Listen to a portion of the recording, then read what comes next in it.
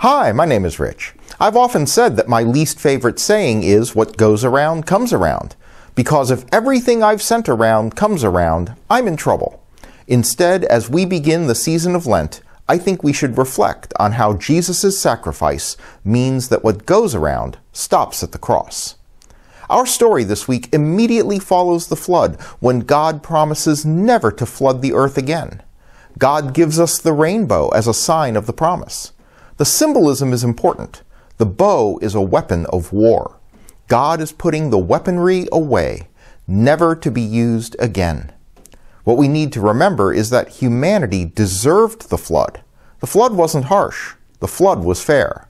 But fair isn't always ideal. Christian psychologist Henry Cloud wrote that if you want to ruin every relationship you have, all you need to do is play fair. Play fair and you will ruin your relationships because we are flawed.